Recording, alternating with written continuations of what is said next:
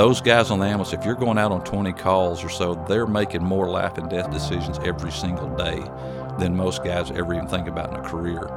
I can't tell you how many guys we've had that have committed suicide, and a lot of that, we can attribute that back to, the stress of the ambulance and stuff like that. Man, when I came on, I'll be honest with you, I had a guy, after my first fire, I went out and I was kind of hosing the junk off my firefighting coat. He goes, "Man, don't do that. That's bad luck." I didn't wash my first coat for 8 years. But then we started realizing when you get to that point when the fire's out and you're starting to clean up and all that burnt stuff is on the ground, we're walking through it and we're slogging through it and stirring up the dust and we're breathing all of that stuff in. So, lung cancer, larynx, we're finding out kidney, brain tumors, we've got about 11 different kinds of cancers that we're starting to find out that firefighters are getting probably 14% more times than most people just in the civilian world. And another stat that we have found out that most firefighters, probably about 60% of them, if they did at least 5 years, they'll probably develop cancer sometime in their lifetime.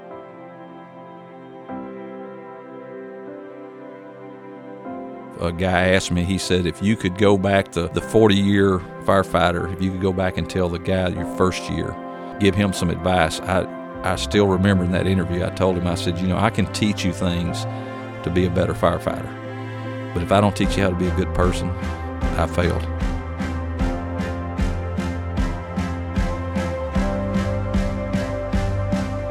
You're listening to the ATO Bridging the Divide podcast, brought to you by the Assist Officer Foundation. Since 1999, the ATO has given assistance to the first responder community, and now we want to give a platform to hear their incredible stories. We also want to hear the stories of the many people that support us. Our community is small, but it is strong. We have differences. We don't always agree, and we all make mistakes. But together we can grow, we can heal, and we can learn from those mistakes. And together we can bridge the divide.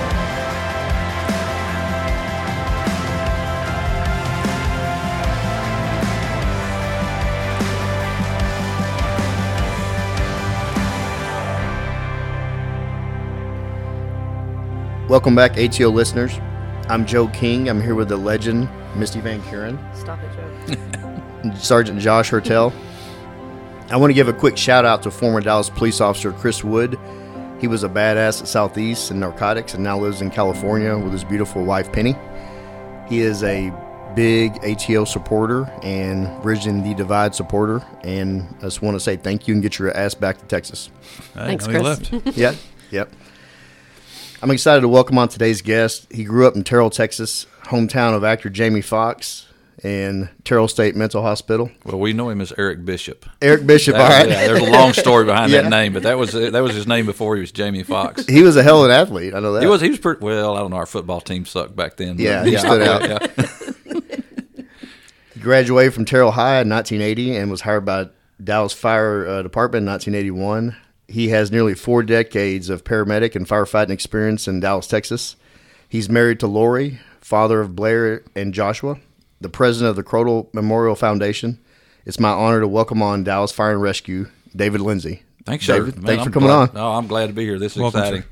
Yep. Well, don't get too excited. We're pretty low tech. You're gonna well, that's all right. Hey, you ready to get into this? You bet, man. Let's go. You grew up in borderline East Texas in Terrell. When did you decide to join the fire department? Well, it was kind of a weird thing. I went to college in Tyler, which is even further east, but I was a finance major, and I'm sitting there looking around, these classrooms, and I'm sitting here going, man, I'm going to be stuck in a cubicle with all of these knuckleheads. And that wasn't for me. I was always been an outdoor guy. I like to camp, hike, backpack, do stuff like that. So I was home on break, and my dad, who was he ended up doing 31 years with Dallas, and he was just like, hey, have you ever thought about taking the fire department, entrance exam?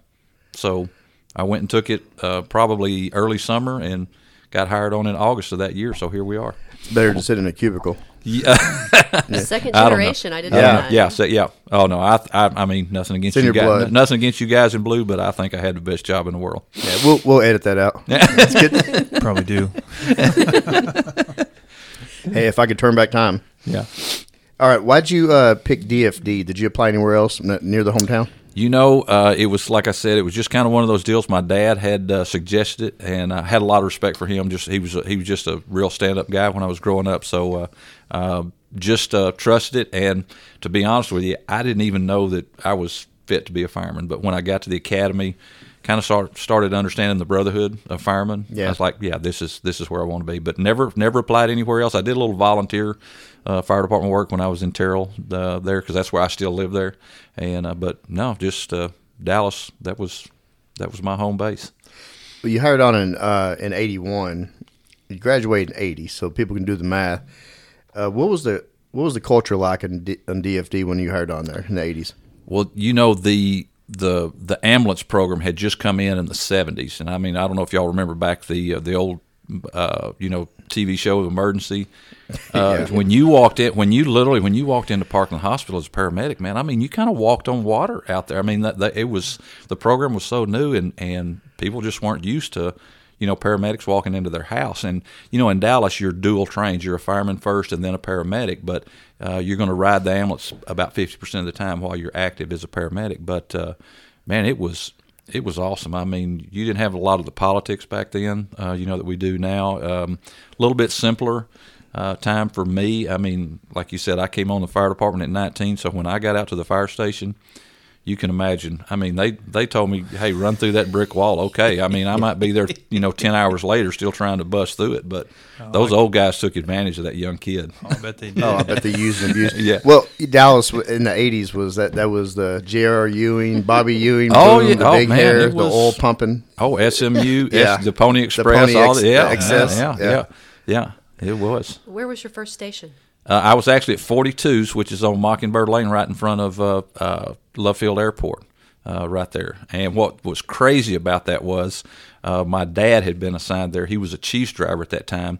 And when I was born, there was an old guy named Neil Hunter that was out there. And I remember going to the station and visiting, and that guy was there, and he drove the fire engine. Well, when I get my first assignment, guess who's still there? 24 years later, that guy is still there driving that same fire engine. So I kind of had a buddy when I showed up in my first assignment. Wow. Yeah. You went to paramedic school in 84. Mm-hmm. Can you describe to the listener why that class and certification, why that's so important? Well, if you look at it back then, we didn't realize how big a deal it would be. But if fast forward to today, probably 65% of the runs the fire department makes are EMS related, whether, and it could be car wrecks, stuff like that, but it's still, you're getting an ambulance with it. So back then, man, I kind of thought it was cool. It was just, because you're normally riding with 4 guys on a fire engine or a fire truck, and you got an officer that's in charge of you. But when you're on the ambulance, there's just 2 of you, and you kind of get to make the decisions where you go, or and you're the whole city is basically your district. So the neat part about it was it was, like I said before, it was so new that those guys had a lot of respect. And to be honest with you, the 911 system wasn't there yet in the 80s, so it wasn't really getting abused. But man, paramedic school was one of the hardest things I'd ever gone through. I mean, already had almost associate's degree underneath my belt, and that paramedic school was way tougher. What percentage of today's firefighters are also paramedics, would you think? Oh, probably 2/3 of the. Oh, really? Yeah. Okay. Because they have got, when I got on the ambulance in 1984, just the need for more ambulances has grown every single year. So they probably got twice as many ambulances now as they did in 1984. So probably went from about, you got 59 fire stations, and they've got about 40, 45 ambulances in the city of Dallas. So. Wow. Well, it seems like you'd want to make yourself more valuable. It does. Yeah. It was, and it's another chance for those guys, because we've got an entire EMS division, so promotions, different stuff like that. There's a lot of stuff, and there's a lot of guys that do off duty work using that paramedic certification. It's a utility that's founded on something good, but I know just talking to some firefighters, whether they be here or not, I think it's not comical, but one could say that the ambulance is probably something that's abused now. Oh, yeah. Overused, and you guys don't have enough of them. Right. Especially now with some of these stations that had some of the issues after like the tornado and whatnot. I don't know if they've ever rebuilt that one that was up there off of Northwest or wherever that was over there on Preston and Royal up there. Yeah. I don't know if they ever did, but yeah, I see them all the time, especially being out there at the airport. And they are used for everything. Oh, yeah. You really don't think about it as a police officer going these calls. When you need an ambulance, when somebody needs it, you call it. But I know you guys get call after call after call after call after call. So I can only imagine when it picked up speed back then. Like when the word got out, hey, I can call somebody and then come check my blood pressure. Oh yeah. Well, the busy ambulances in Dallas right now, they're for them to make 25 calls in a 24-hour period that's not unusual. Jeez. I mean, there's literally. I remember back when I was on the ambulance still, I never made my bed up. I just had what I called my paramedic blanket, and I just threw it over there, and I had a pillow on the bed. And if I catch an hour or two here or there. But, when I was on the fire engine or the fire truck, normally make my bed and stuff for the night. But when I was on the ambulance, I didn't even bother. Yeah, there's something very mystique about the firehouse. It's kind of like a bunkhouse or a men's locker room. There's just there's something that's very mysterious. Oh, from perspective, I see. Yeah, from a female perspective, because that's your home away from home. Right. Do you remember any good stories about being in the firehouse? I can't tell you those. No, no. So it is. No, probably don't want to. We'll pause it for a second and then you tell her. No, I mean it really. And you're right. I always tell people that are kind of asking those type of questions. I said if you take like Saving Private Ryan and combine it with Animal House, the movies, that's about kind of what it's like, because you never know when you're looking life and death in the face, or there is so many stories out there. And like you said, we live together, a third of our life, because you're there 24 hours. You're not just working. You're eating, you're showering, you're sleeping together, cooking together, everything. So it's like living together. And I'm trying to think of there's a ton of stories, firemen and police officers are a lot alike. I remember when I first came to work, my wife and I had dated about 2 years while I was on the job, and before we got married. So she kind of knew, okay, they're gonna do some things, so don't get too, far, to one side or the other. And I remember the first time she didn't fall for it, but back before cell phones and everything, we just had little, landline phones in the fire station, and she calls up one time, and I don't think we had gotten married yet, but she called and she said, "Hey, is David Lindsay there?" And they said, "Yeah, hang on, he's out in the parking lot talking to his girlfriend. I'll go get him." Oh, man. Unfortunate. Yeah. But luckily, she kind of knew from my dad being on the job and everything. So it was she took it. They're a bunch of assholes too, like cops. That's what I say. We both wear blue for a reason. We both have got that sick personality, I think. No, you have to. It's a coping mechanism. Oh yeah, exactly. You were a paramedic for 9 years. Then you become a full-time firefighter. Can you describe that transition? That one, it's a difference between kind of I don't know. It's kind of elation a little bit, because you're so busy on that ambulance, and you got to think about it. I mean, those guys on the ambulance, if you're going out on 20 calls or so, they're making more life and death decisions every single day than most guys ever even think about in a career. One of the worst shifts I ever had on the ambulance, I only made 6 calls, but 2 of those were dead on the scene. 2 of them were people that we had that died on the way to the hospital with us, and then 2 of them that we did CPR from their house all the way to the hospital. So when you get off and you just go to the firefighting aspect of it, it's a lot of guys are way happy. But you just take a lot of that stress off. I mean, we've had, I can't tell you how many guys we've had that have committed suicide, and a lot of that we can attribute that back to the stress of the ambulance and stuff like that. Because you think about it, they're intubating people, putting IVs and stuff in. They're doing EKGs, cardioverting, different stuff like that. That stuff that they do in an emergency room. and here's two guys out here that have somebody's life in their hands in a moving truck. That's another whole nother story itself. Yeah. But and then with the fact that those people have to go to the hospital, and then one of the things that I always dreaded, I worked over in Cedar Springs and Oak Lawn area. I worked in South Dallas. I worked in Oak Cliff. You have a bad shooting or something like that. When you get done with all that, you're not done, because you've got to go back and you've got to clean that ambulance up to be ready for the next one. So I can't tell you how many times we have mopped and hosed out blood out of the back of the ambulance at the hospital. So it's just one of those things that it's just a constant wear on you. Nerve-wracking, going through the 80s when the AIDS epidemic became alive and well, and then I'm sure everybody was terrorized, of having to go back there and wash out blood and whatnot. And I wouldn't want to do any of that, not because of that, just in generalities. You guys had to deal with a lot. Well, what was funny about that, I was at Station 11, which is at Cedar Springs and Oak Lawn, right in that part of that district.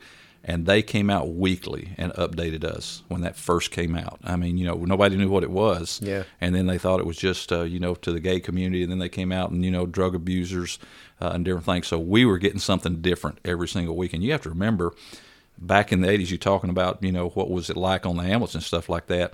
I remember we used to take a bottle of hydrogen peroxide and we'd just take the lid off and screw a spray trigger on the top of it.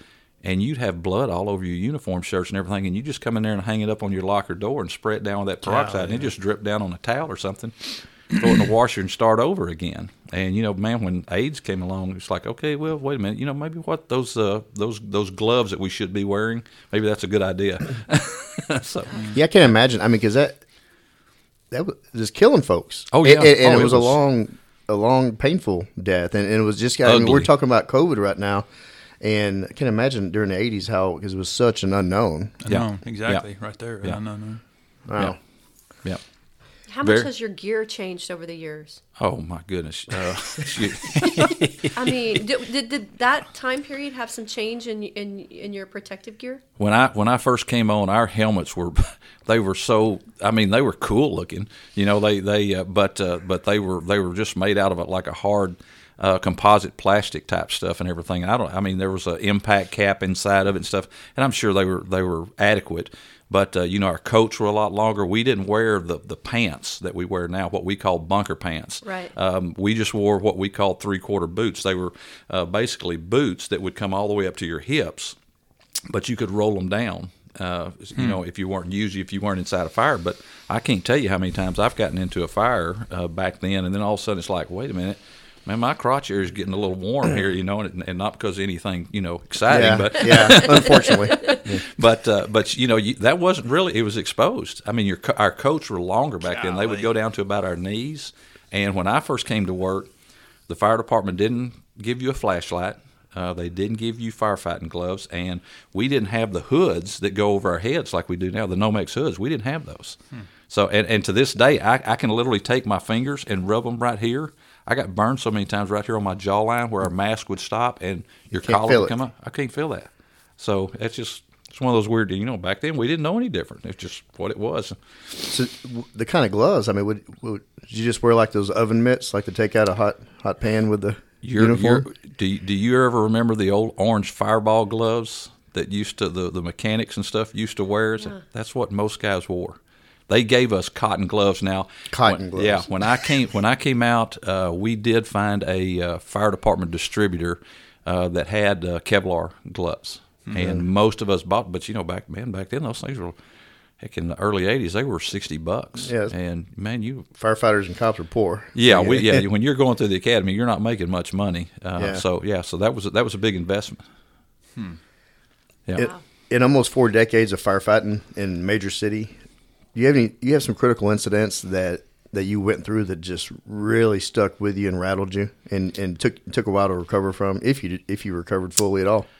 It's funny because I was one of those guys that, when you back in the 80s when you came on, the answer was, hey man, suck it up and do your job. Sure. And you probably still hear some of the guys saying stuff like that nowadays, but I do remember before I even was a paramedic, I remember we had made a run somewhere around Cedar Springs area over there, and as we're going down there, the guy our officers, he says, hey, he says, get your firefighting coat on and get a tool. And we were going on a medical call. And so I am a young rookie, 20 years old, and I'm like, what are we doing? Well, we get off, and before we go in the apartment, he says there's a dog has just attacked a baby. Oh. And so we get in there, and this lady had a dog that had just literally picked the baby up out of the crib, chewed its face off, and put it back in the crib.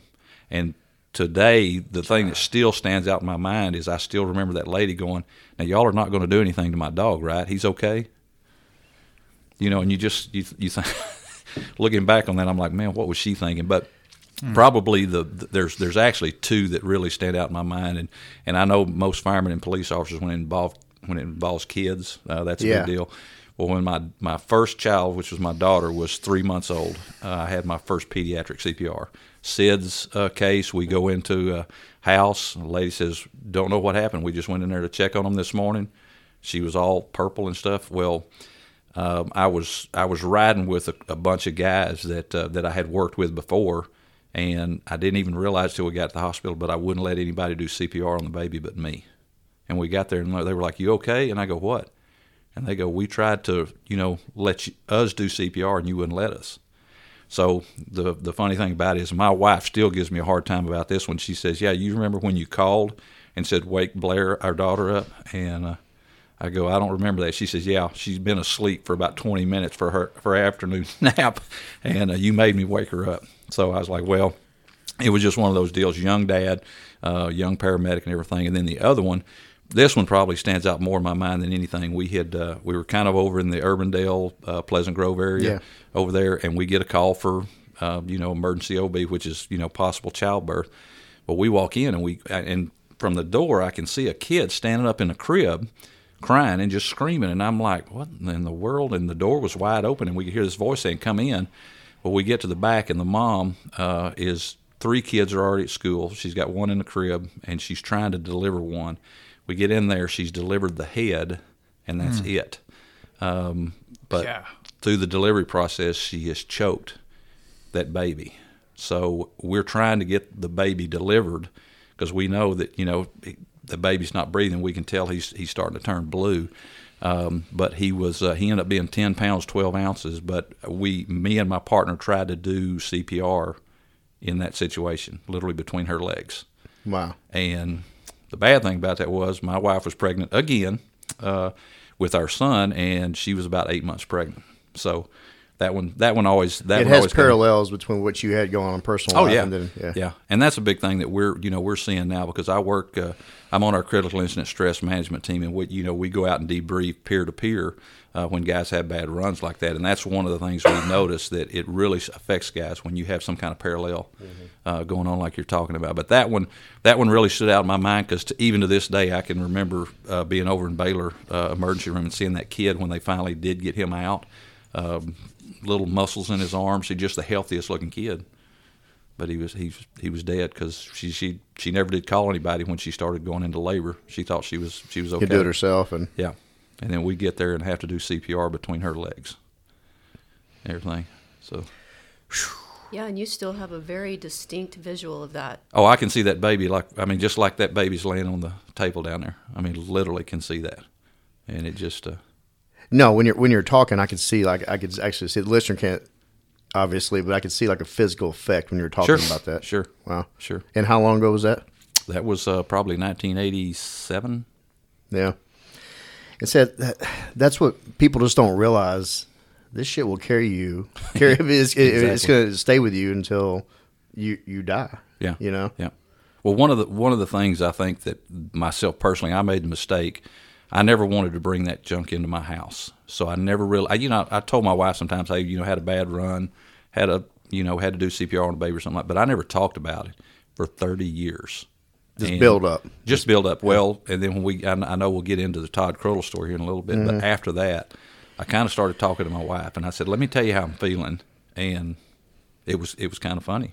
Things got better after it helped. that. Oh yeah, tremendously.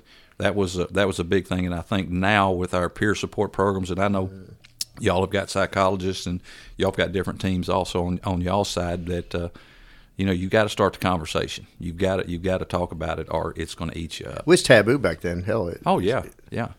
Oh yeah. But it's still interesting how something as simple as effective communication between you and your wife, which obviously is your partner in life, so it's easier to lean on them. But just that alone can help release some of that. When you talk about the baby, we talk about all these other incidents on this podcast, and sometimes it gets frustrating because you think to yourself, like, does the city even know? Does the city management even know, or does anybody, anywhere outside of these departments even know what is carried by individuals, no matter what uniform you wear? Right. As you walk through these, as you do your job, as you walk through your career, the stuff that's just carried on, to really fulfill the mission of public safety for a city. Right. It's kind of exactly. Well, I don't think it's hard for leaders that are outside of our organizations to really understand what we go through mentally, because they don't have to deal with it. Mm-hmm. They don't carry it home, and they don't see it. They see it on the news. Right. They hear a briefing about it. But for the people that actually have to see this kind of crap right in front of them and make split-second decisions, that may or may not. I guarantee you probably still think of ways that maybe you could have done things better and had a different outcome. With that baby. I mean, it wasn't no one's fault there, but I've been in situations I'm like, damn it, I just wish I'd have done this. Right. Right. Oh yeah, there has been so many calls over the year that you get back to the station and you just run that inventory list through your mind. Okay, what did we do good and what did we do bad? And that you talk about, do these people even know? One of the things when I retired, I don't know if y'all get this as police officers, I guess, unless you're working the night shift all the time, but I told my wife after about a month, I said, I did not realize there's people out there that sleep all night. And that was a big thing for me. I mean, my mental health got better because I was getting 8 hours of sleep consistently. Because, even when I would be at the fire station, even if I wasn't going out, if the ambulance was going out or somebody else was going out, I'm waking up all night long. And so when I get home the next day, I'm still tired. And, even though I've got that day off, it's still affecting me. And when you talk about that, how many people just take that for granted and don't even realize what we're doing? If you're working the graveyard shift for you guys, I mean. I don't think people can understand. Even you saying it, 20 runs in a night, I think a lot of people have the perception that firemen sleep in their cozy little beds. And the firemen that we've talked to within our city, they don't sleep when they're on shift. Oh, no. Yeah. There's a lot of them do. I mean, and especially those guys that are on the ambulances nowadays. No, they don't. They don't even eat. I can tell you one of my favorite stories. There was a guy that used to be at a station. I rode the ambulance with him a little bit, but he was at another station at the time. Kind of a know-it-all, a bragger guy, but not a lot of people liked him back then. But I was riding the ambulance over in Pleasant Grove, and we had literally left the station that morning at 6:45. Normally relieve guys at around 7 o'clock, but we were there early, so we went ahead and took the call. At probably about 7:30 that evening, I was stopped at the McDonald's on Buckner and Elam. We were sitting on the back of the ambulance trying to grab a Big Mac, and we called another run. We hadn't been back to the station in over 12 hours, and this guy comes on the radio, and he says, hey, we'll take that run off of you guys. Well, they came past us, so we knew they were close to us, but they knew we hadn't been back to the station all day long, and we were on our 14th run at that point and hadn't eaten in over 12 hours. So there's something special about food with firemen and eating in their kitchen. Is there? Were you a cook? I cooked at one of the stations after I got off the ambulance rotation for about 6 years. I did it full time just because it was, you see those guys on the ambulance. And plus, I was at a busy station most of my career. I retired out of 37s up at Greenville and Park Lane. So I just kind of thought, that's kind of my gift to those guys. You don't worry about cooking and stuff like that. But we've got some really good cooks in the fire department. But I'm going to say that tongue-in-cheek because we've got some really bad ones too. Is there a favorite meal that's like nostalgic for you that you remember? Oh, chicken fried steak. Okay. Man, you're great. Man, when I came to work, every breakfast was fried eggs, potatoes, biscuits and gravy, and bacon. And I mean, now you walk in the fire station, you're probably going to get oatmeal and fruit and yogurt, stuff like that. These guys are trying to eat a lot healthier, a lot younger and stuff. But breakfast was the one I always remembered. But chicken fried steak and gravy. Misty and I used to be on SWAT together, and I remember when we would run these doubles or triples, and we'd plant them at the fire stations as a mid-ground, and man, we'd go in there while they were cooking. Oh, yeah. God, it was hard to concentrate. It smelled so good in there all the time. They'd offer you soda. Be like, what are you guys going to do with that steak now? Yeah, my grandfather is a retired Oklahoma City fire, and he was he was the station house cook. Oh, cool. Yeah, we've got a couple. One of the guys that's on our board at the Crodel Foundation, his name is Milton Williams, and he's chef type. I mean, he literally he's won competitions, been to New York City and stuff. He cooks so well, and I'm like, I don't know if I could eat that well at the fire station and function right.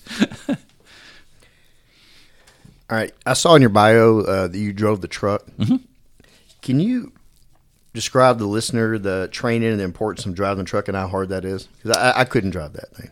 Well, a lot of people don't understand truck and engine in the fire service. The engine, I don't. Yeah, the engine is the smaller looking vehicle that it carries water and it carries all the hose, and then the truck is the big one that carries the ladder on top of it. And then it carries a lot of equipment that we do, extrication, ventilation, different stuff like that, and everything. So, but the last truck that I drove at 37 Station. Now you're talking about 12 foot wide, 48 foot long. And it's got a 103-foot aerial on the back, and it weighs 70,000 pounds. Is that easy? Is that easy to drive through the Chick-fil-A drive-through? It depends on if you got your lights and sirens on or not. All right. How much does that cost? Yeah. That one. Well, now most of those are about $1.1 million. When I first came to work, a truck like that was probably $380,000. But once you outfit that thing with all the equipment and stuff on it, it's probably close to $2 million. So you have 40 years of experience. You got to tell us what's the best truck that you ever drove? The best truck? Yeah, that your favorite, the one that you felt like was the best piece of equipment. Probably the last one we had when I was at, because normally they try to replace those pieces of equipment. An engine will make more runs per month than a truck company will, just because they have different roles. So the engine companies, they try to replace those about every 8 to 10 years, and a truck company, they try to replace those about every 12 to 15 years. Like right now in Dallas, we're in a pretty good spot where they're getting most of them right on schedule to replace. But really, when you get a new piece of equipment, man, that's like a kid in a candy store. Oh, yeah. I mean, I don't know about you guys if you get a new squad car or something like that, but the good thing about it is the technology. Because every time, if you think about it, if you're only swapping out about every 10 years, you've got 10 years worth of technology to catch up on. And when I first came to work, we used to have to, like, generators for portable lights. We had an old generator you had to take out by hand, and you had to carry it to wherever you're going. And then you just we had basically extension cords in bags, and you would hook them up and hook them to the lights. Well, now the generator is on the apparatus. It's on the truck, and you've got a reel that has got like 250 foot of extension cord, and you just reel that thing off and you just hook it up, and it's so simpler. So probably my favorite one is just the last one that we had, just because the technology was so much better and everything. The equipment was more, I mean, I don't know if you police officers like us firemen, we're always thinking of ways to try to make it better. Guys will sit out there in the apparatus bay sometime going, well, if we just do this would be so much cooler than what we're doing now. So it could always be done better, but there's also a learning curve whenever you get a new piece of equipment. Yeah. By the time you perfect that new equipment, then they come out with something better or new that you got to learn. Well, and again, I think especially when you're driving and stuff like that, I think experience is a big key, because we would go out and train. We would go out to our academy and do driving courses and stuff like that. But like in my district up there in 37's district around up there, I mean, I could tell you where the bad dips were. I could tell you where, you're fixing to, you got to slow down, or you got to be in the right lane, or you got to be in the center lane, or so, it's you just kind of learn those things. So, learn the feel of it. Oh, yeah. And I think that's kind of, in general in the fire service, I think experience is probably the best teacher. It's in policing too, experience. Yeah. You can sit through all kinds of classes and go through different trainings, but in the back of your mind, it's training, but the real deal and the real experience is what you learn the most from. Mm-hmm. Is driving the truck, is that a task that that sought after, or people try to get away from it? No, actually, it kind of depends. You've got guys that are kind of, on that fast track. They want to be an officer. They want to be in charge and stuff like that. But then you've got some guys that they're mechanically inclined. And really you have to have a lot of common mechanical knowledge if you're going to drive one of those. Because like if you're pumping, a fire engine, you've got a 1,500 GPM pump on that thing, and you've got 1,000 feet of hose out there. You've got to figure out how to get all that stuff from a fire plug to that fire engine, and then from the fire engine to the fire. So there's lots of hydraulics, lots of math and stuff like that involved. So a lot of those guys, they strive to be a driver because they don't really want to be, riding on the back end, but they want to have a role. But a lot of them take a lot of pride that they feel like that they're kind of the center point, of all the activity, especially if they're driving a fire engine. Now, a fire truck, there's so many different jobs on a truck. Like you may be inside pulling ceiling down, you may be on the roof cutting a hole, you may be inside looking for, victims that you don't know where they're at, and it's hot, it's smoky, and the building you're in's on fire, and you're sitting here thinking to yourself, what am I doing? But the driver role, there's a lot of guys that they relish that. There's some of them, it's just a step, up to chief or captain or whatever they're wanting to do. But, I was always one of those guys. I wanted to be the first guy through the door. I had guys when I was going through the academy said, "Oh, you'll be an officer one day." And man, after I got out the station, I'm like, "I'll never be an officer. Don't want to do it," because I wanted to be where the activity was. I got to get this in. I tried to do it a minute ago. How many times did you guys watch the movie Backdraft? Oh, geez. It's funny. I wanted to ask it too. Yeah, it's funny you say that because when those guys go in and you see all of this stuff. Inside of a fire is so exactly opposite. You could put your hand on your face mask and you could not see your hand in front of your face. So everything we do is by feel. And as you get some time on, you kind of learn to listen for certain things. Like I could literally, by the end of my career, I could go into a front door, and if I would just take a couple of seconds, I could tell you which side of the house the fire was on just by sound. Because you would hear certain sounds that okay, that's a fire burning. But the funny thing about it is you see, I guess it's Kurt Russell. He goes in that fire. He's got his coat open, and they were wearing those boots like, you saw those little rubber boots. Folded down? Yes, folded down. Those are what we call those 3/4 boots. And I had a lieutenant at the time. He was exactly like that, and he was sitting there going, "That bullshit, it's so fake." And we go, "That's you right there." And, he would do exactly that. So. But the stuff you saw around the fire station, the guys having to cook, the rookies having to cook that meal, and and them giving them a hard time. That there was a lot of truth in that one, but a lot of the the fire scenes and stuff like that, a little bit far fetched. Yeah, we had Chief Beal on here. Did you listen to his episode? I haven't listened to his yet, but I know Eric. That. Yeah, I know Eric. He was trying to exfil that house. Yeah. He had to work solely on feel. Right.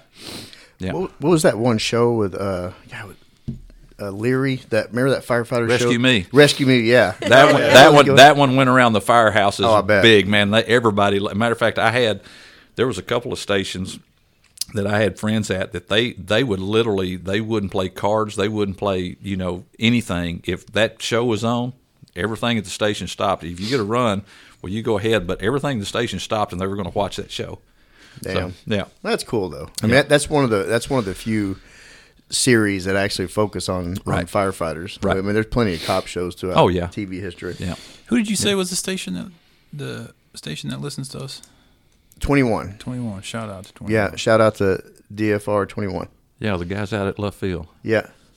You were at the Cedar Springs station. That's the oldest station in the city, right? No, it's not. Well, Cedar Springs, yes. The one down in Cedar Springs in Oklahoma, yes. Okay, that is the oldest one. It still has still got the poles inside. Yep, and it's what's funny if you go one of them is brass. There's a story behind that because there's 4 poles in that station. 3 of them are not. And back when the World Wars were going on, they came in there and they took 3 of those out to supply the war effort for ammo. Wow. And there's 1 pole that's in there. It's brass. So. So that's a lot of people don't know that. And when I was there back in 1984, they were going through a remodel, but it had a historical marker on there, so they kind of had to keep the the structure the way it was, and then they had to just kind of build around it. So it was a lot different when I was there. When I first got there, if you went to where the truck hole was and you looked straight up in the ceiling, there was like a trap door in the attic. And I always asked the guys, I said, what is that trap door? And they said, well, we'll take you up there one day. Well, you went up there. That was where they used to drop the hay down for the horses that ran out of that when they had horse-drawn engines. So that was the neat part about that station. And that station back in the early 80s, it was wide open. I mean, we left the doors open all night. Nobody bothered us, and it was it was a fun place. It was a fun place. That guy that likes to steal your ambulances nonstop. Yeah, we had a couple of those.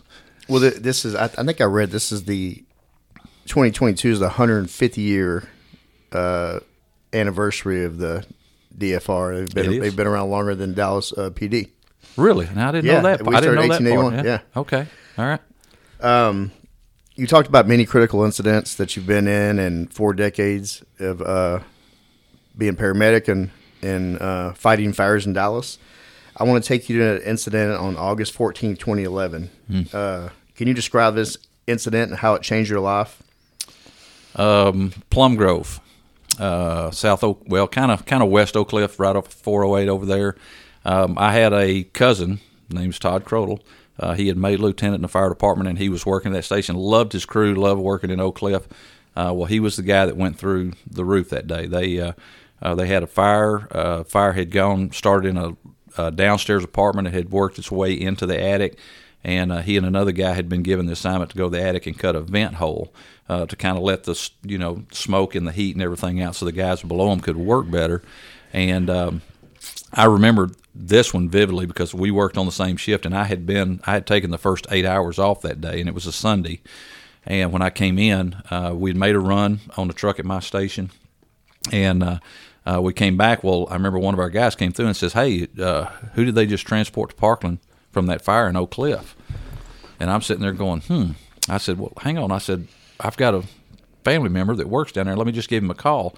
And so I start dialing his number, and I go, well, he's probably at that fire. So didn't think a whole lot about it. Well, probably 30, 40 minutes went by, and then a little while later, another guy comes in, and they go, who is the lieutenant on 26 engine? And I just sat down, and I knew it was my cousin, because at that time we were starting to get reports that he was bad. And so here I am at work, and my lieutenant comes over to me. He says, hey, you need to go to Parkland Hospital. I said, no, hang on. We don't know anything yet. And he says, no. He says, get out of here. He says, if we have to ride short, he says, we'll take care of it, but you need to be with your family. So probably about 5 minutes later, I ended up calling one of the guys down at the alarm at our dispatch center. And just so happened, the guy that picked up the phone, really, really good friend of mine. And I said, hey, Monty, this is David. And he said, he's gone. And so he kind of knew, what I was calling about. So I take my lieutenant up on, I drive out to Parkland. Now, here's the weird thing. My family probably talks more than any family out there from top to bottom, everybody in our family. We talk a lot. From the time I was driving from Greenville and Park Lane to Parkland Hospital, not a single one of my family members were answering their phone. Finally got a hold of my dad, and I just told him, I said, hey, Todd's at Parkland, he got hurt. I said, I don't know anything. I didn't tell any of them that I already knew he had passed away. But I said, I'm heading that way. And I said, get a hold of your sister, who my dad and Todd's mom were brother and sister. So as I'm kind of working through that, I get out there. Well, then I remember walking in the door at Parkland, and 2 of the deputy chiefs that were there knew our connection. And one of them just rolled his eyes, and he said, man, I did not even think about calling you. So finally, we get all the family notified. His wife had left the house to go wash the car, and they had a hard time getting hold of them. But one of the battalion chiefs finally got in touch with them and got them on the way out there. And then the tough thing for me was Todd had a younger brother, my other cousin, and he was actually he's a minister for First Baptist Arlington. He was doing a youth weekend in Amarillo, and so we had to try and get him back. And what was so crazy, we were trying to get him on a flight to come back to Amarillo, and he was just fixing to head to the airport. I think Southwest had either made room for him on a flight or something, and then out of the clear blue sky, some guy shows up and says, hey, we've got a doctor that his son is a police officer, says you need to go with him. He had no idea where he's going, so he just takes his stuff from the car he was getting and he gets in this other one. Well, this doctor had a private jet and took him right to the airport. He got him home in 45 minutes. And so that was kind of the cool thing. But then we kind of had to go through, the funeral that week. That was kind of a tough week for us because Todd's wife, we're talking about the ultimate family. They had 2 kids at that time. I think Cade and Caroline were 9 and 11. And it was tough. It was tough on Kelly. She had a really hard time that week. But our family, like I said, we're big. Normally we have Christmas or Thanksgiving, something. There's like 70 people over at somebody's house. So we're always together. And again, we rally together. But there again, the fire department family. Geez, y'all been to officers' funerals. We're the same way. I mean, a matter of fact, I think the firemen kind of even overdo it a lot of times. We're so much there, and for my family to see the traditions that I had seen my whole career, that was what was pretty neat for me. And I guess the downside of it was the day we buried Todd was my 30th anniversary on the fire department. Wow, how long did he had? How many years of service did he have? 17, a little over 17, almost 18 years. Yeah. What did this incident inspire you to create? Well, there's a little group out there called the Crodell Memorial Foundation. It was kind of interesting because we were just kind of trying to figure out what life was going to be like without Todd. I still remember his brother, Kurt, was asking so many questions. Why did this happen? Did somebody do something wrong? Did he do something wrong? And I remember the guys taking me out there to Plum Grove. They walked me through the whole thing. And if you see where he fell through the roof, it literally was basically the reason he didn't go all the way through the ceiling was because of 6 DirecTV cables. He got tangled up in those in a soffit over a bathtub.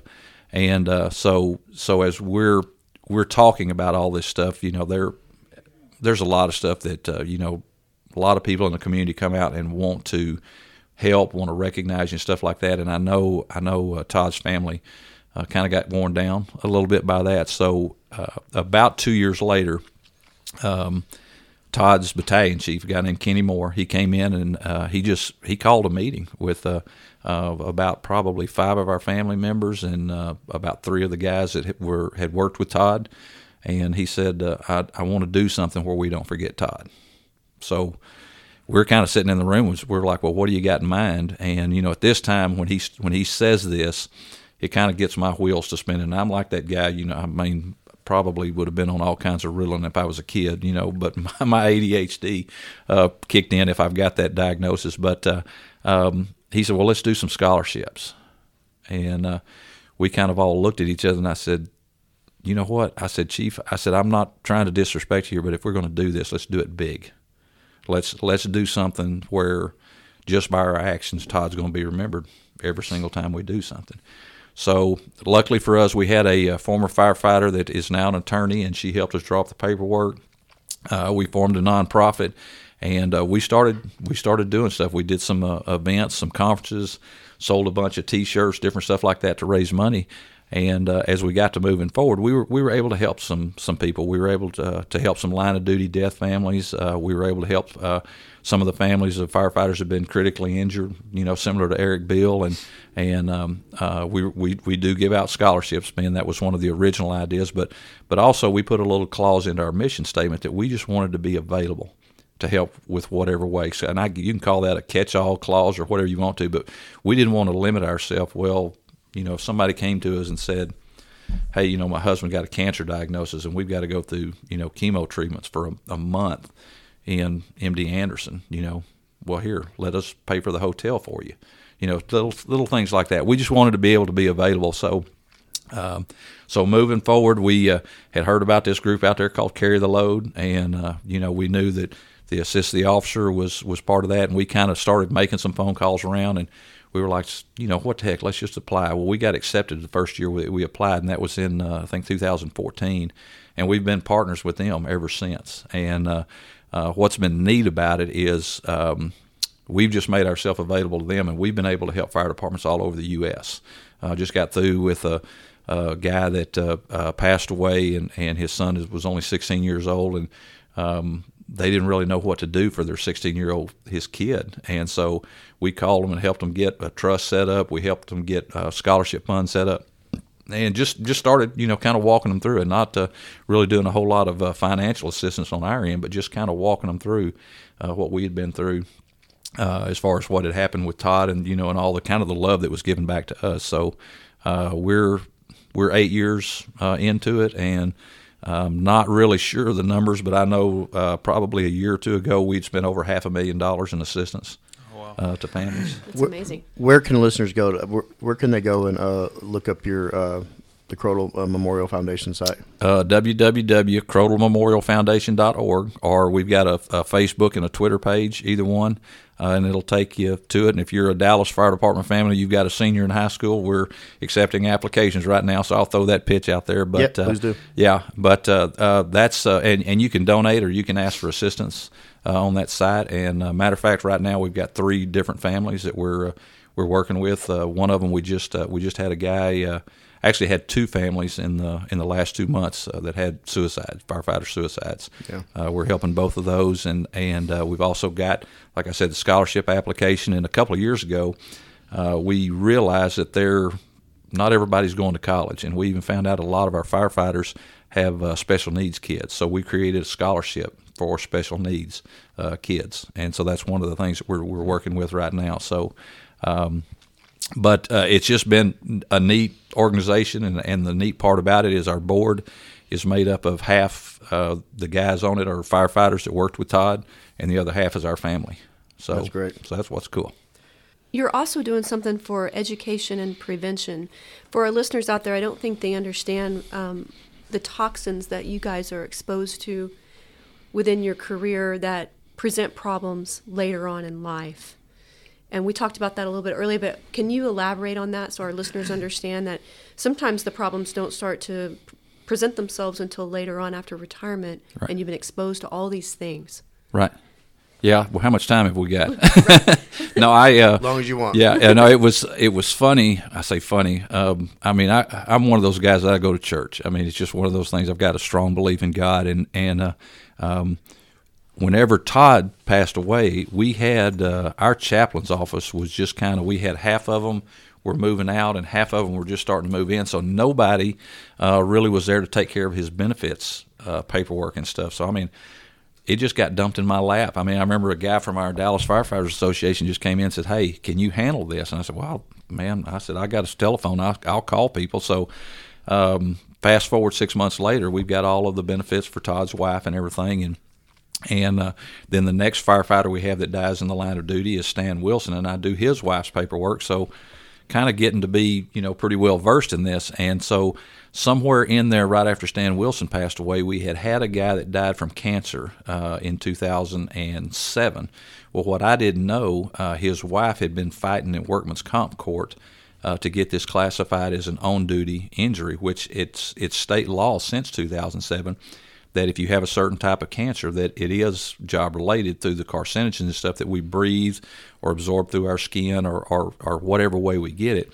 So they won this case in workman's comp court. Well, there's some other benefits that are out there that we had done with our other firefighters, and so I get a call from a man named Tom Taylor, and he said, "Hey, can you file the state benefits for this young lady that lost her husband to cancer?"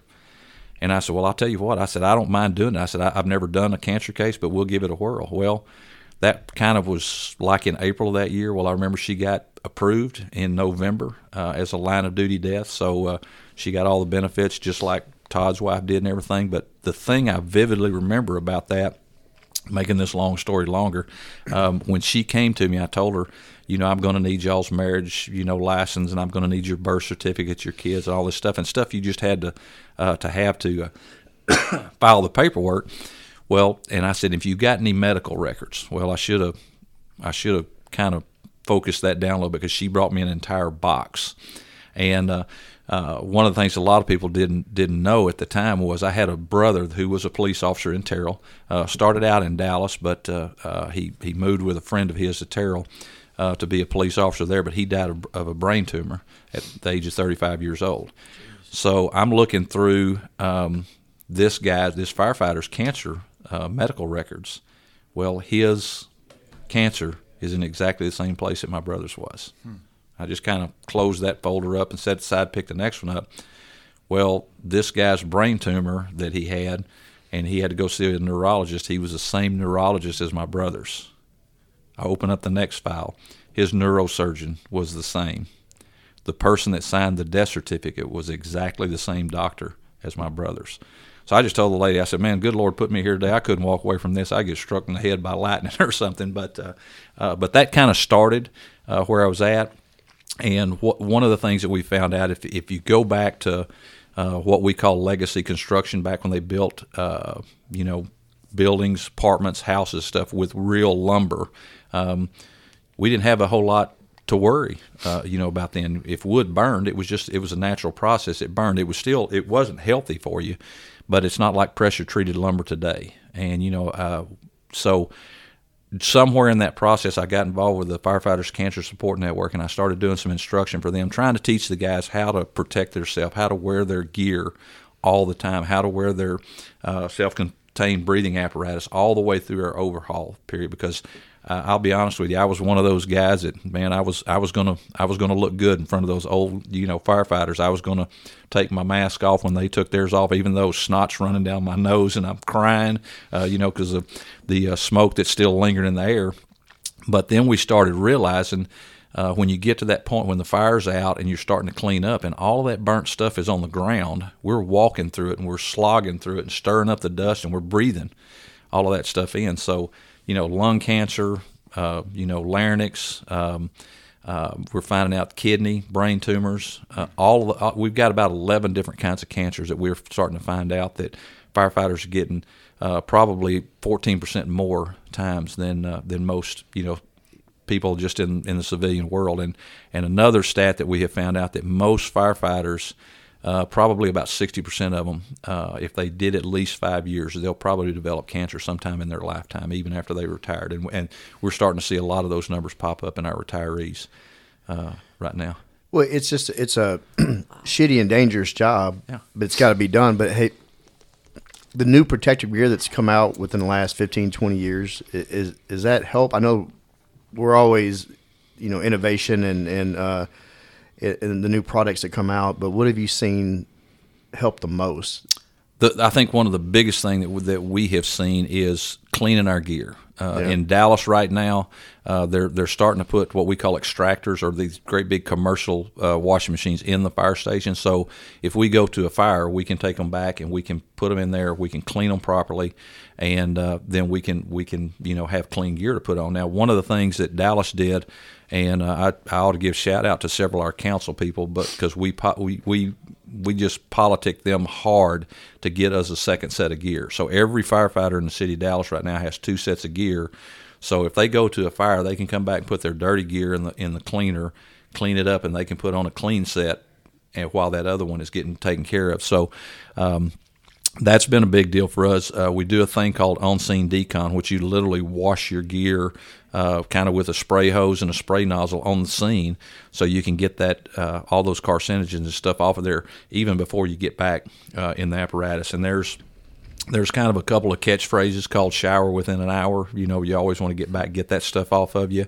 One of the other things that's really starting to kind of be nationwide and prevalent all over the place, U.S. and Canada specifically, is not wearing our gear into the fire station. When I came on, it wasn't anything to walk into the kitchen, sit down. I've got these firefighting pants on, and I've got all of this soot and junk all over me. Well, now we've got signs on the door that says no bunker gear beyond this point, and that just basically means you can't wear your firefighting gear.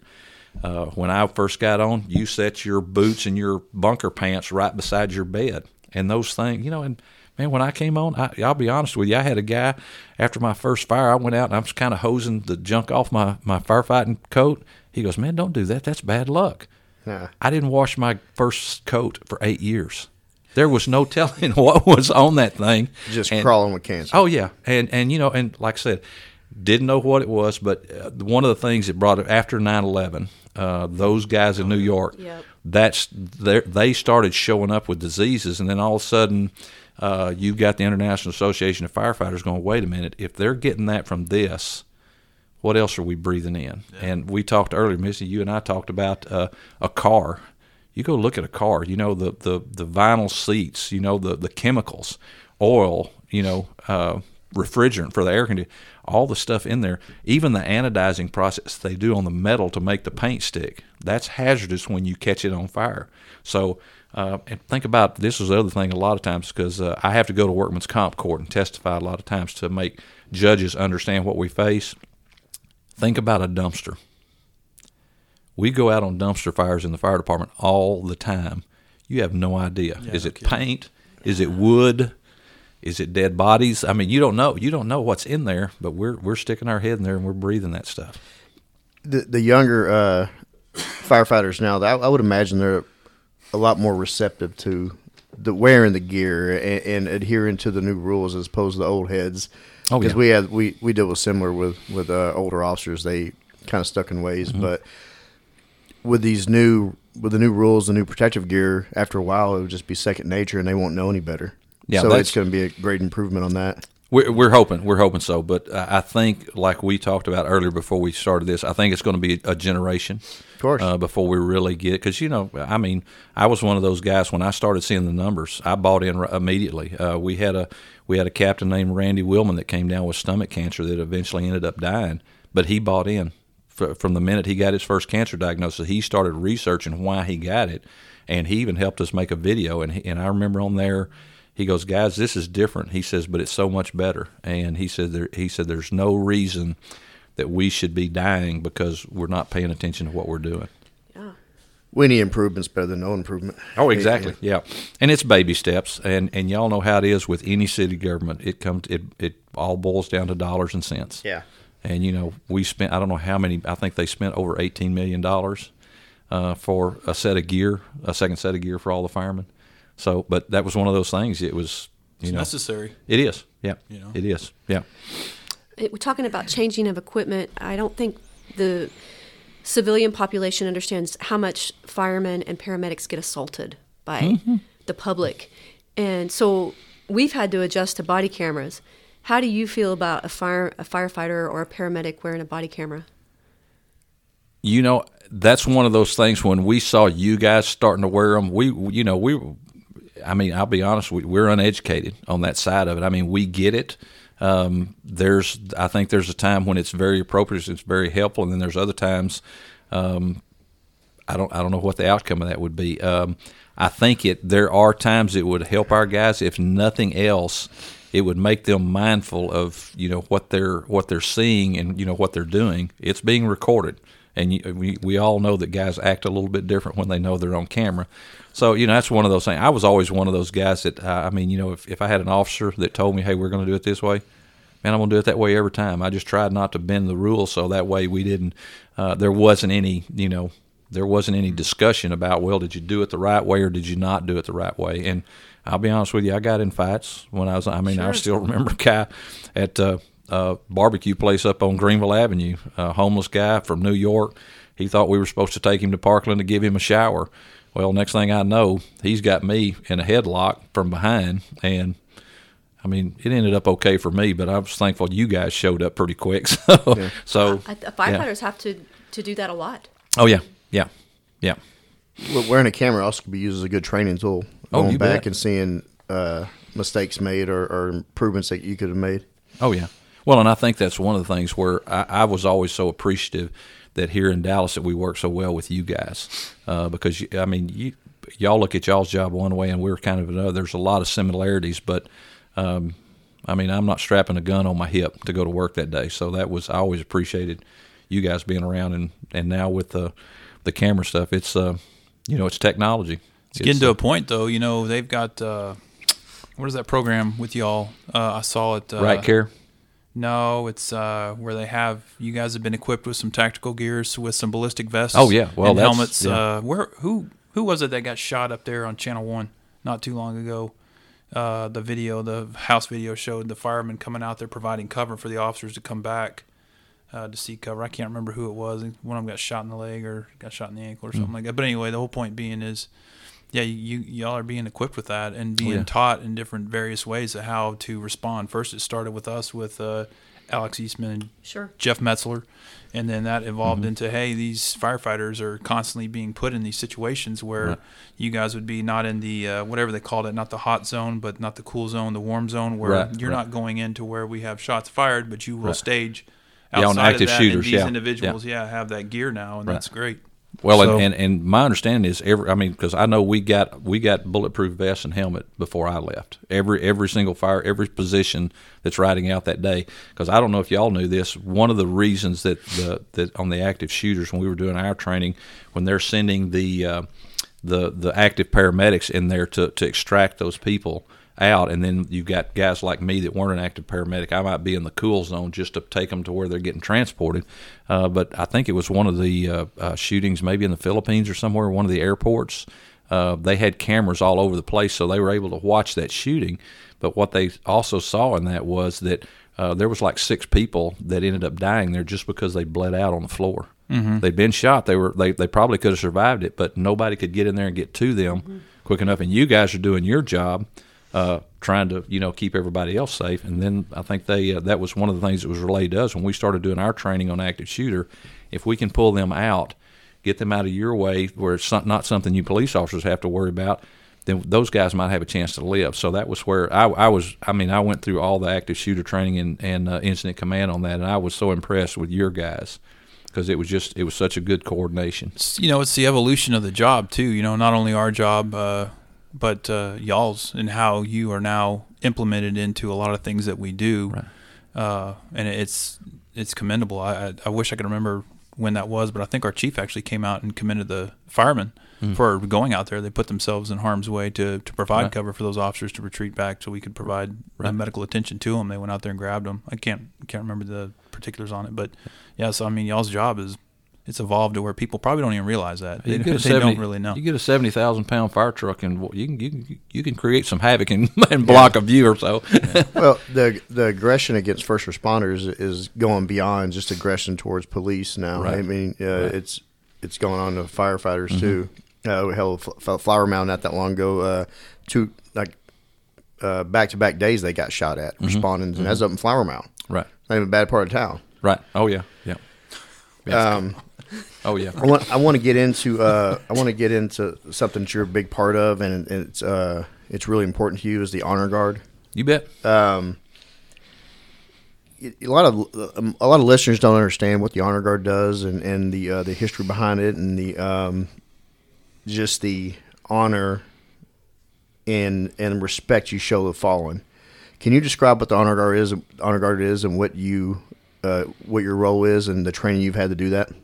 Our main role is to take care of our fallen, like you said, and it's one of those things that the train. When I first I actually got on the honor guard for DFD before Todd died. There was a guy that had died on duty named Chris Pham, and I remember going to his funeral, and I was seeing those honor guard guys. And a lot of people don't realize when there's a fallen police officer or a fallen firefighter, there's going to be honor guard people with them 24 hours a day until we put that person, in their final resting place. And that's round the clock. I mean, in Dallas, we'll bring guys out of service to help them stand, whether it's at the ME's office, at the funeral home, wherever it is, and they'll stand there. But I had seen that, and those guys looked exhausted. So I got on the honor guard then. Well, being I was a family member of Todd Crodel, I couldn't participate with the honor guard activities during that funeral. So fast forward to Stan Wilson. Well, I played a role in that one. And the thing I always like to tell people, because I went to a group of guys out of Clearwater, Florida, called the National Honor Guard Academy, and they work with police and fire, and I thought that was so neat that they did it that way, because there's so many times, like we were talking about Officer Smith and then the Dallas 5 and stuff. I was at all those funerals. The Richardson police officer got shot. I was at that funeral, and we were there just to assist. But when I went to that National Honor Guard Academy, we just learned to do so many things the right way and respectfully. And one of the things that I always tell guys, because I was one of our event coordinators for our honor guard team, and I always tell them, look, when you go to a funeral that's a line of duty death funeral, I said, I'd always ask the guys, what's your role there? And they said, well, we're there to take care of the family. And I go, no, your role there is to make sure that everybody understands, all those spouses, all of those firefighters, all those family members sitting out there, they need to know that if something goes south with their officer, this is how they're going to be treated. Hmm. And and I can't tell you how many times that got across to guys. A lot of times you talk about, well, we're going to carry the flags in, we're going to carry the casket, or but when you talk about, what your impact is going to be just by showing up and doing what you're doing.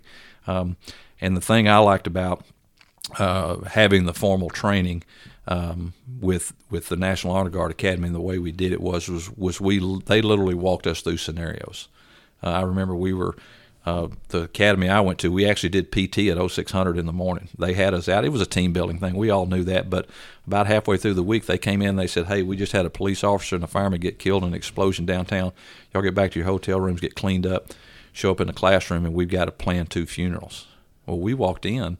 Now, lucky or unlucky for me, I'd already been involved in about 9 funerals here in Dallas, probably about 10 in Houston, so I had a lot of experience. So we walked in, and then they just had little information sheets and phone numbers. This is a family representative. This is a fire department representative. This is a police department representative. You guys need to plan a funeral.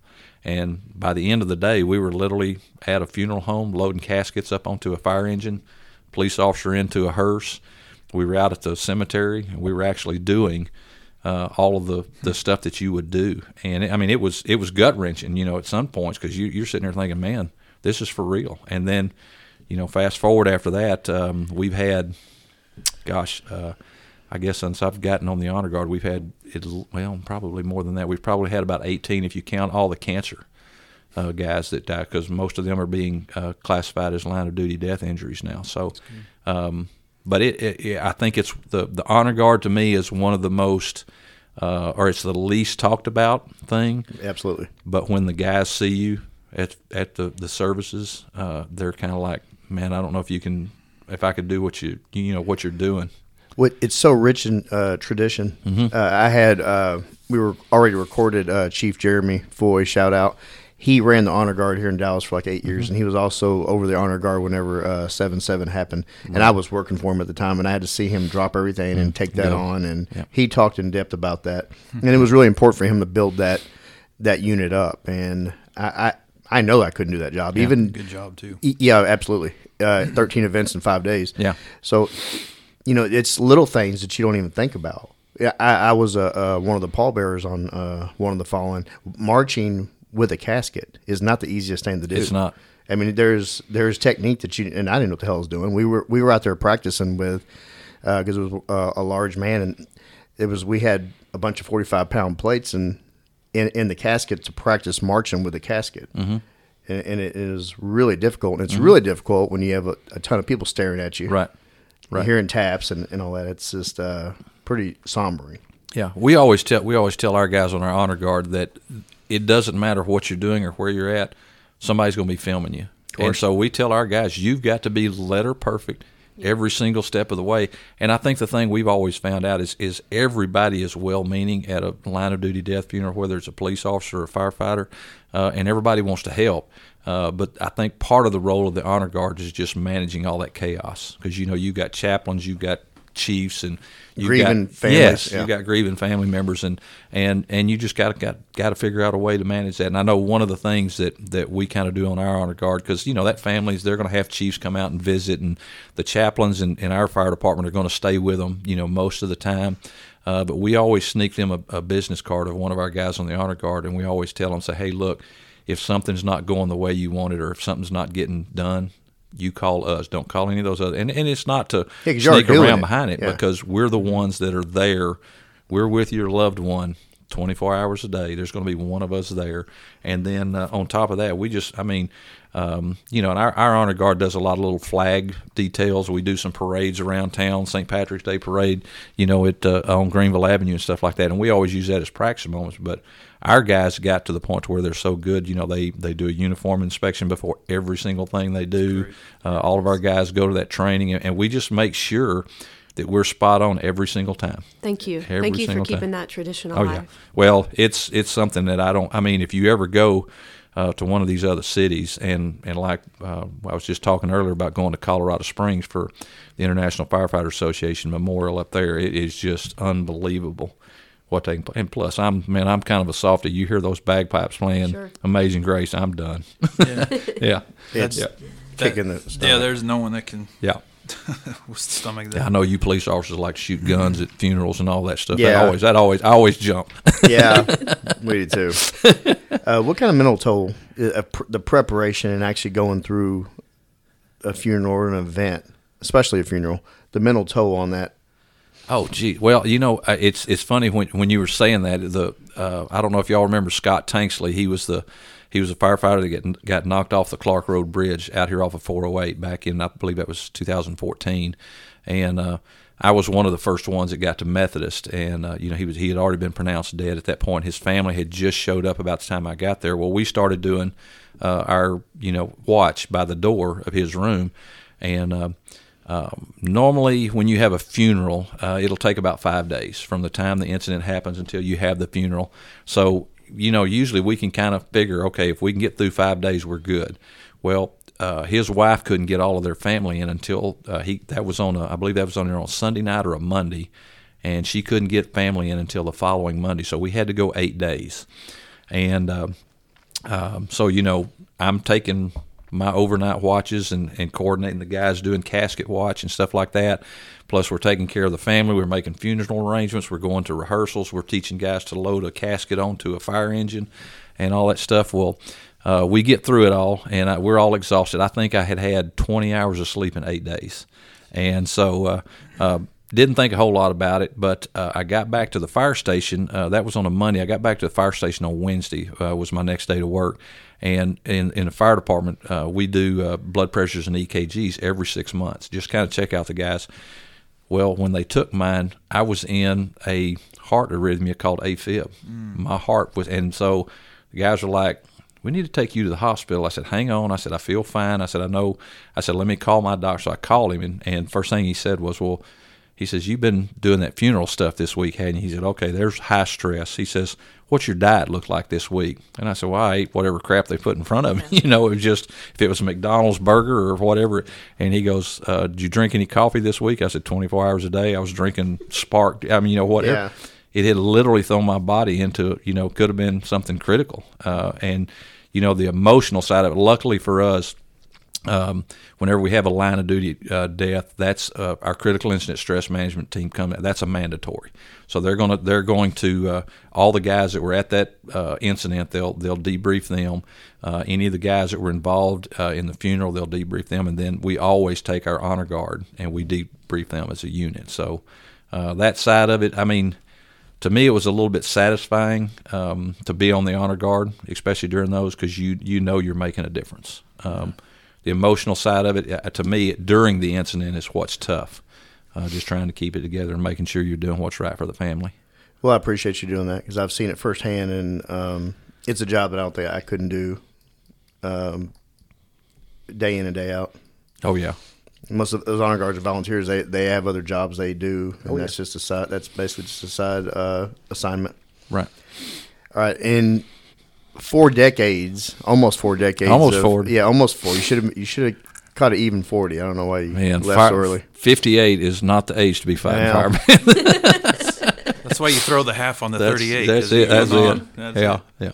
In all those decades of firefighting in a major city, what would you tell a young firefighter starting right now what to do to prepare for the career, both physically and mentally?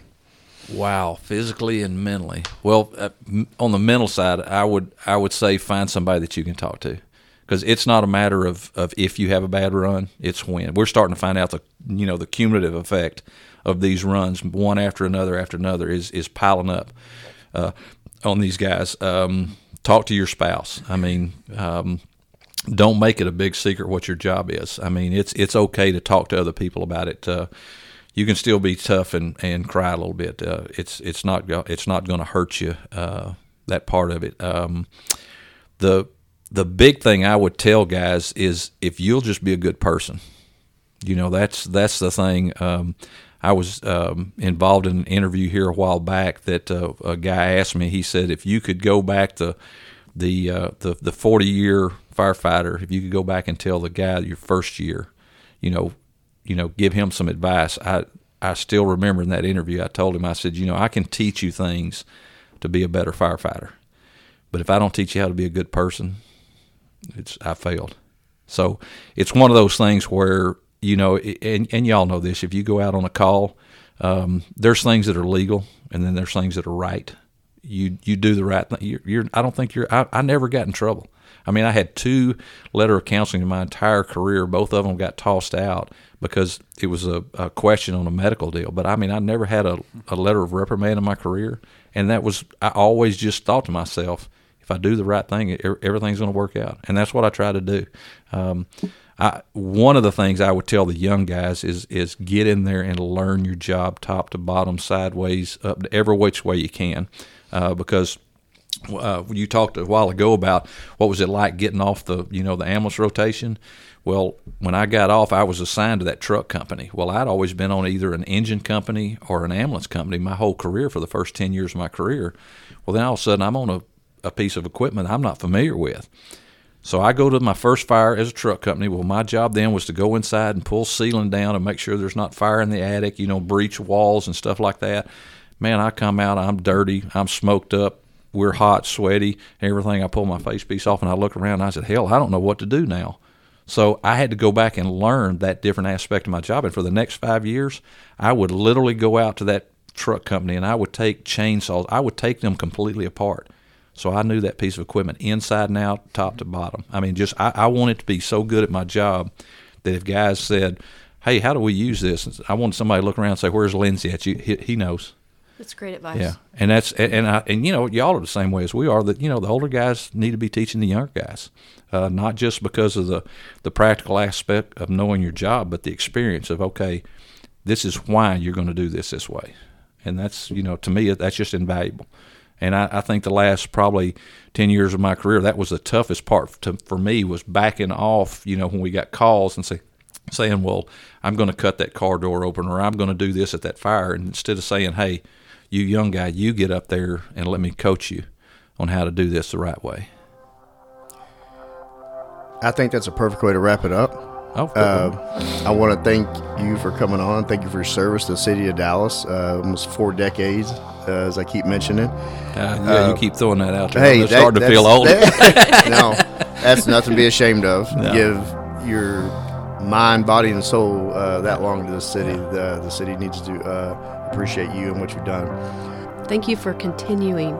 Even you've ended your career, but you continue to help and educate and prevent, and thank you. Well, you know how we are. I mean, once you're a firefighter or police officer, you're always that way. And that was one of the funny things when I left. I'm on the International Firefighter Association Honor Guard up there in Colorado Springs. So I asked my chief, I said, hey, I need to take my Honor Guard uniform with me. I don't mind paying for it or whatever, but I need to take it with me. And he looked me dead in the eye and he says, you can take it with you, but if something goes south in the fire department, you're coming back to help. And I've been back for a line of duty death funeral since then. So that's the cool part. I don't think I'll ever completely wash the firefighter, stuff off of me, but it was time to go when I left. Well, service is in your blood. Yeah. Oh yeah. Yeah. Thank you for your service. And like Misty said, your continuous selfless acts. It's very obvious you have a strong passion to help. It's also very obvious that you're driven to this career field for a reason. Oh, yeah. Appreciate it. Yeah. And we're very grateful for your service. I think so. Thank you. Yep. Hey, brother, hey, sister, I'll never give up on you. Hey, Miss Mrs., hey, mister, I'll see this all the way through.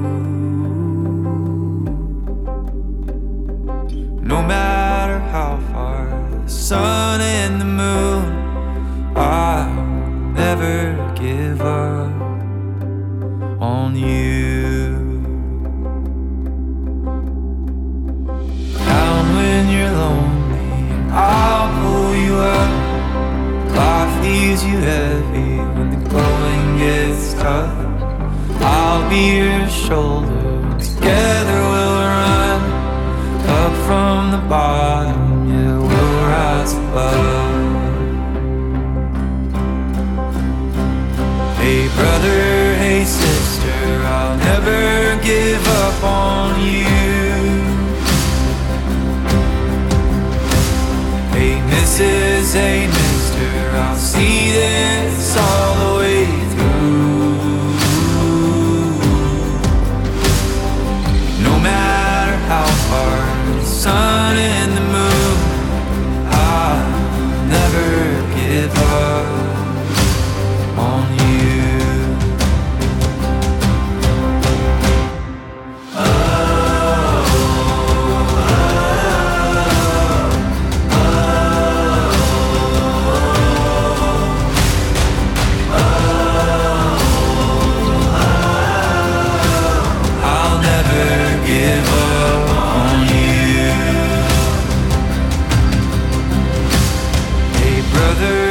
Sister, I'll never give up on you.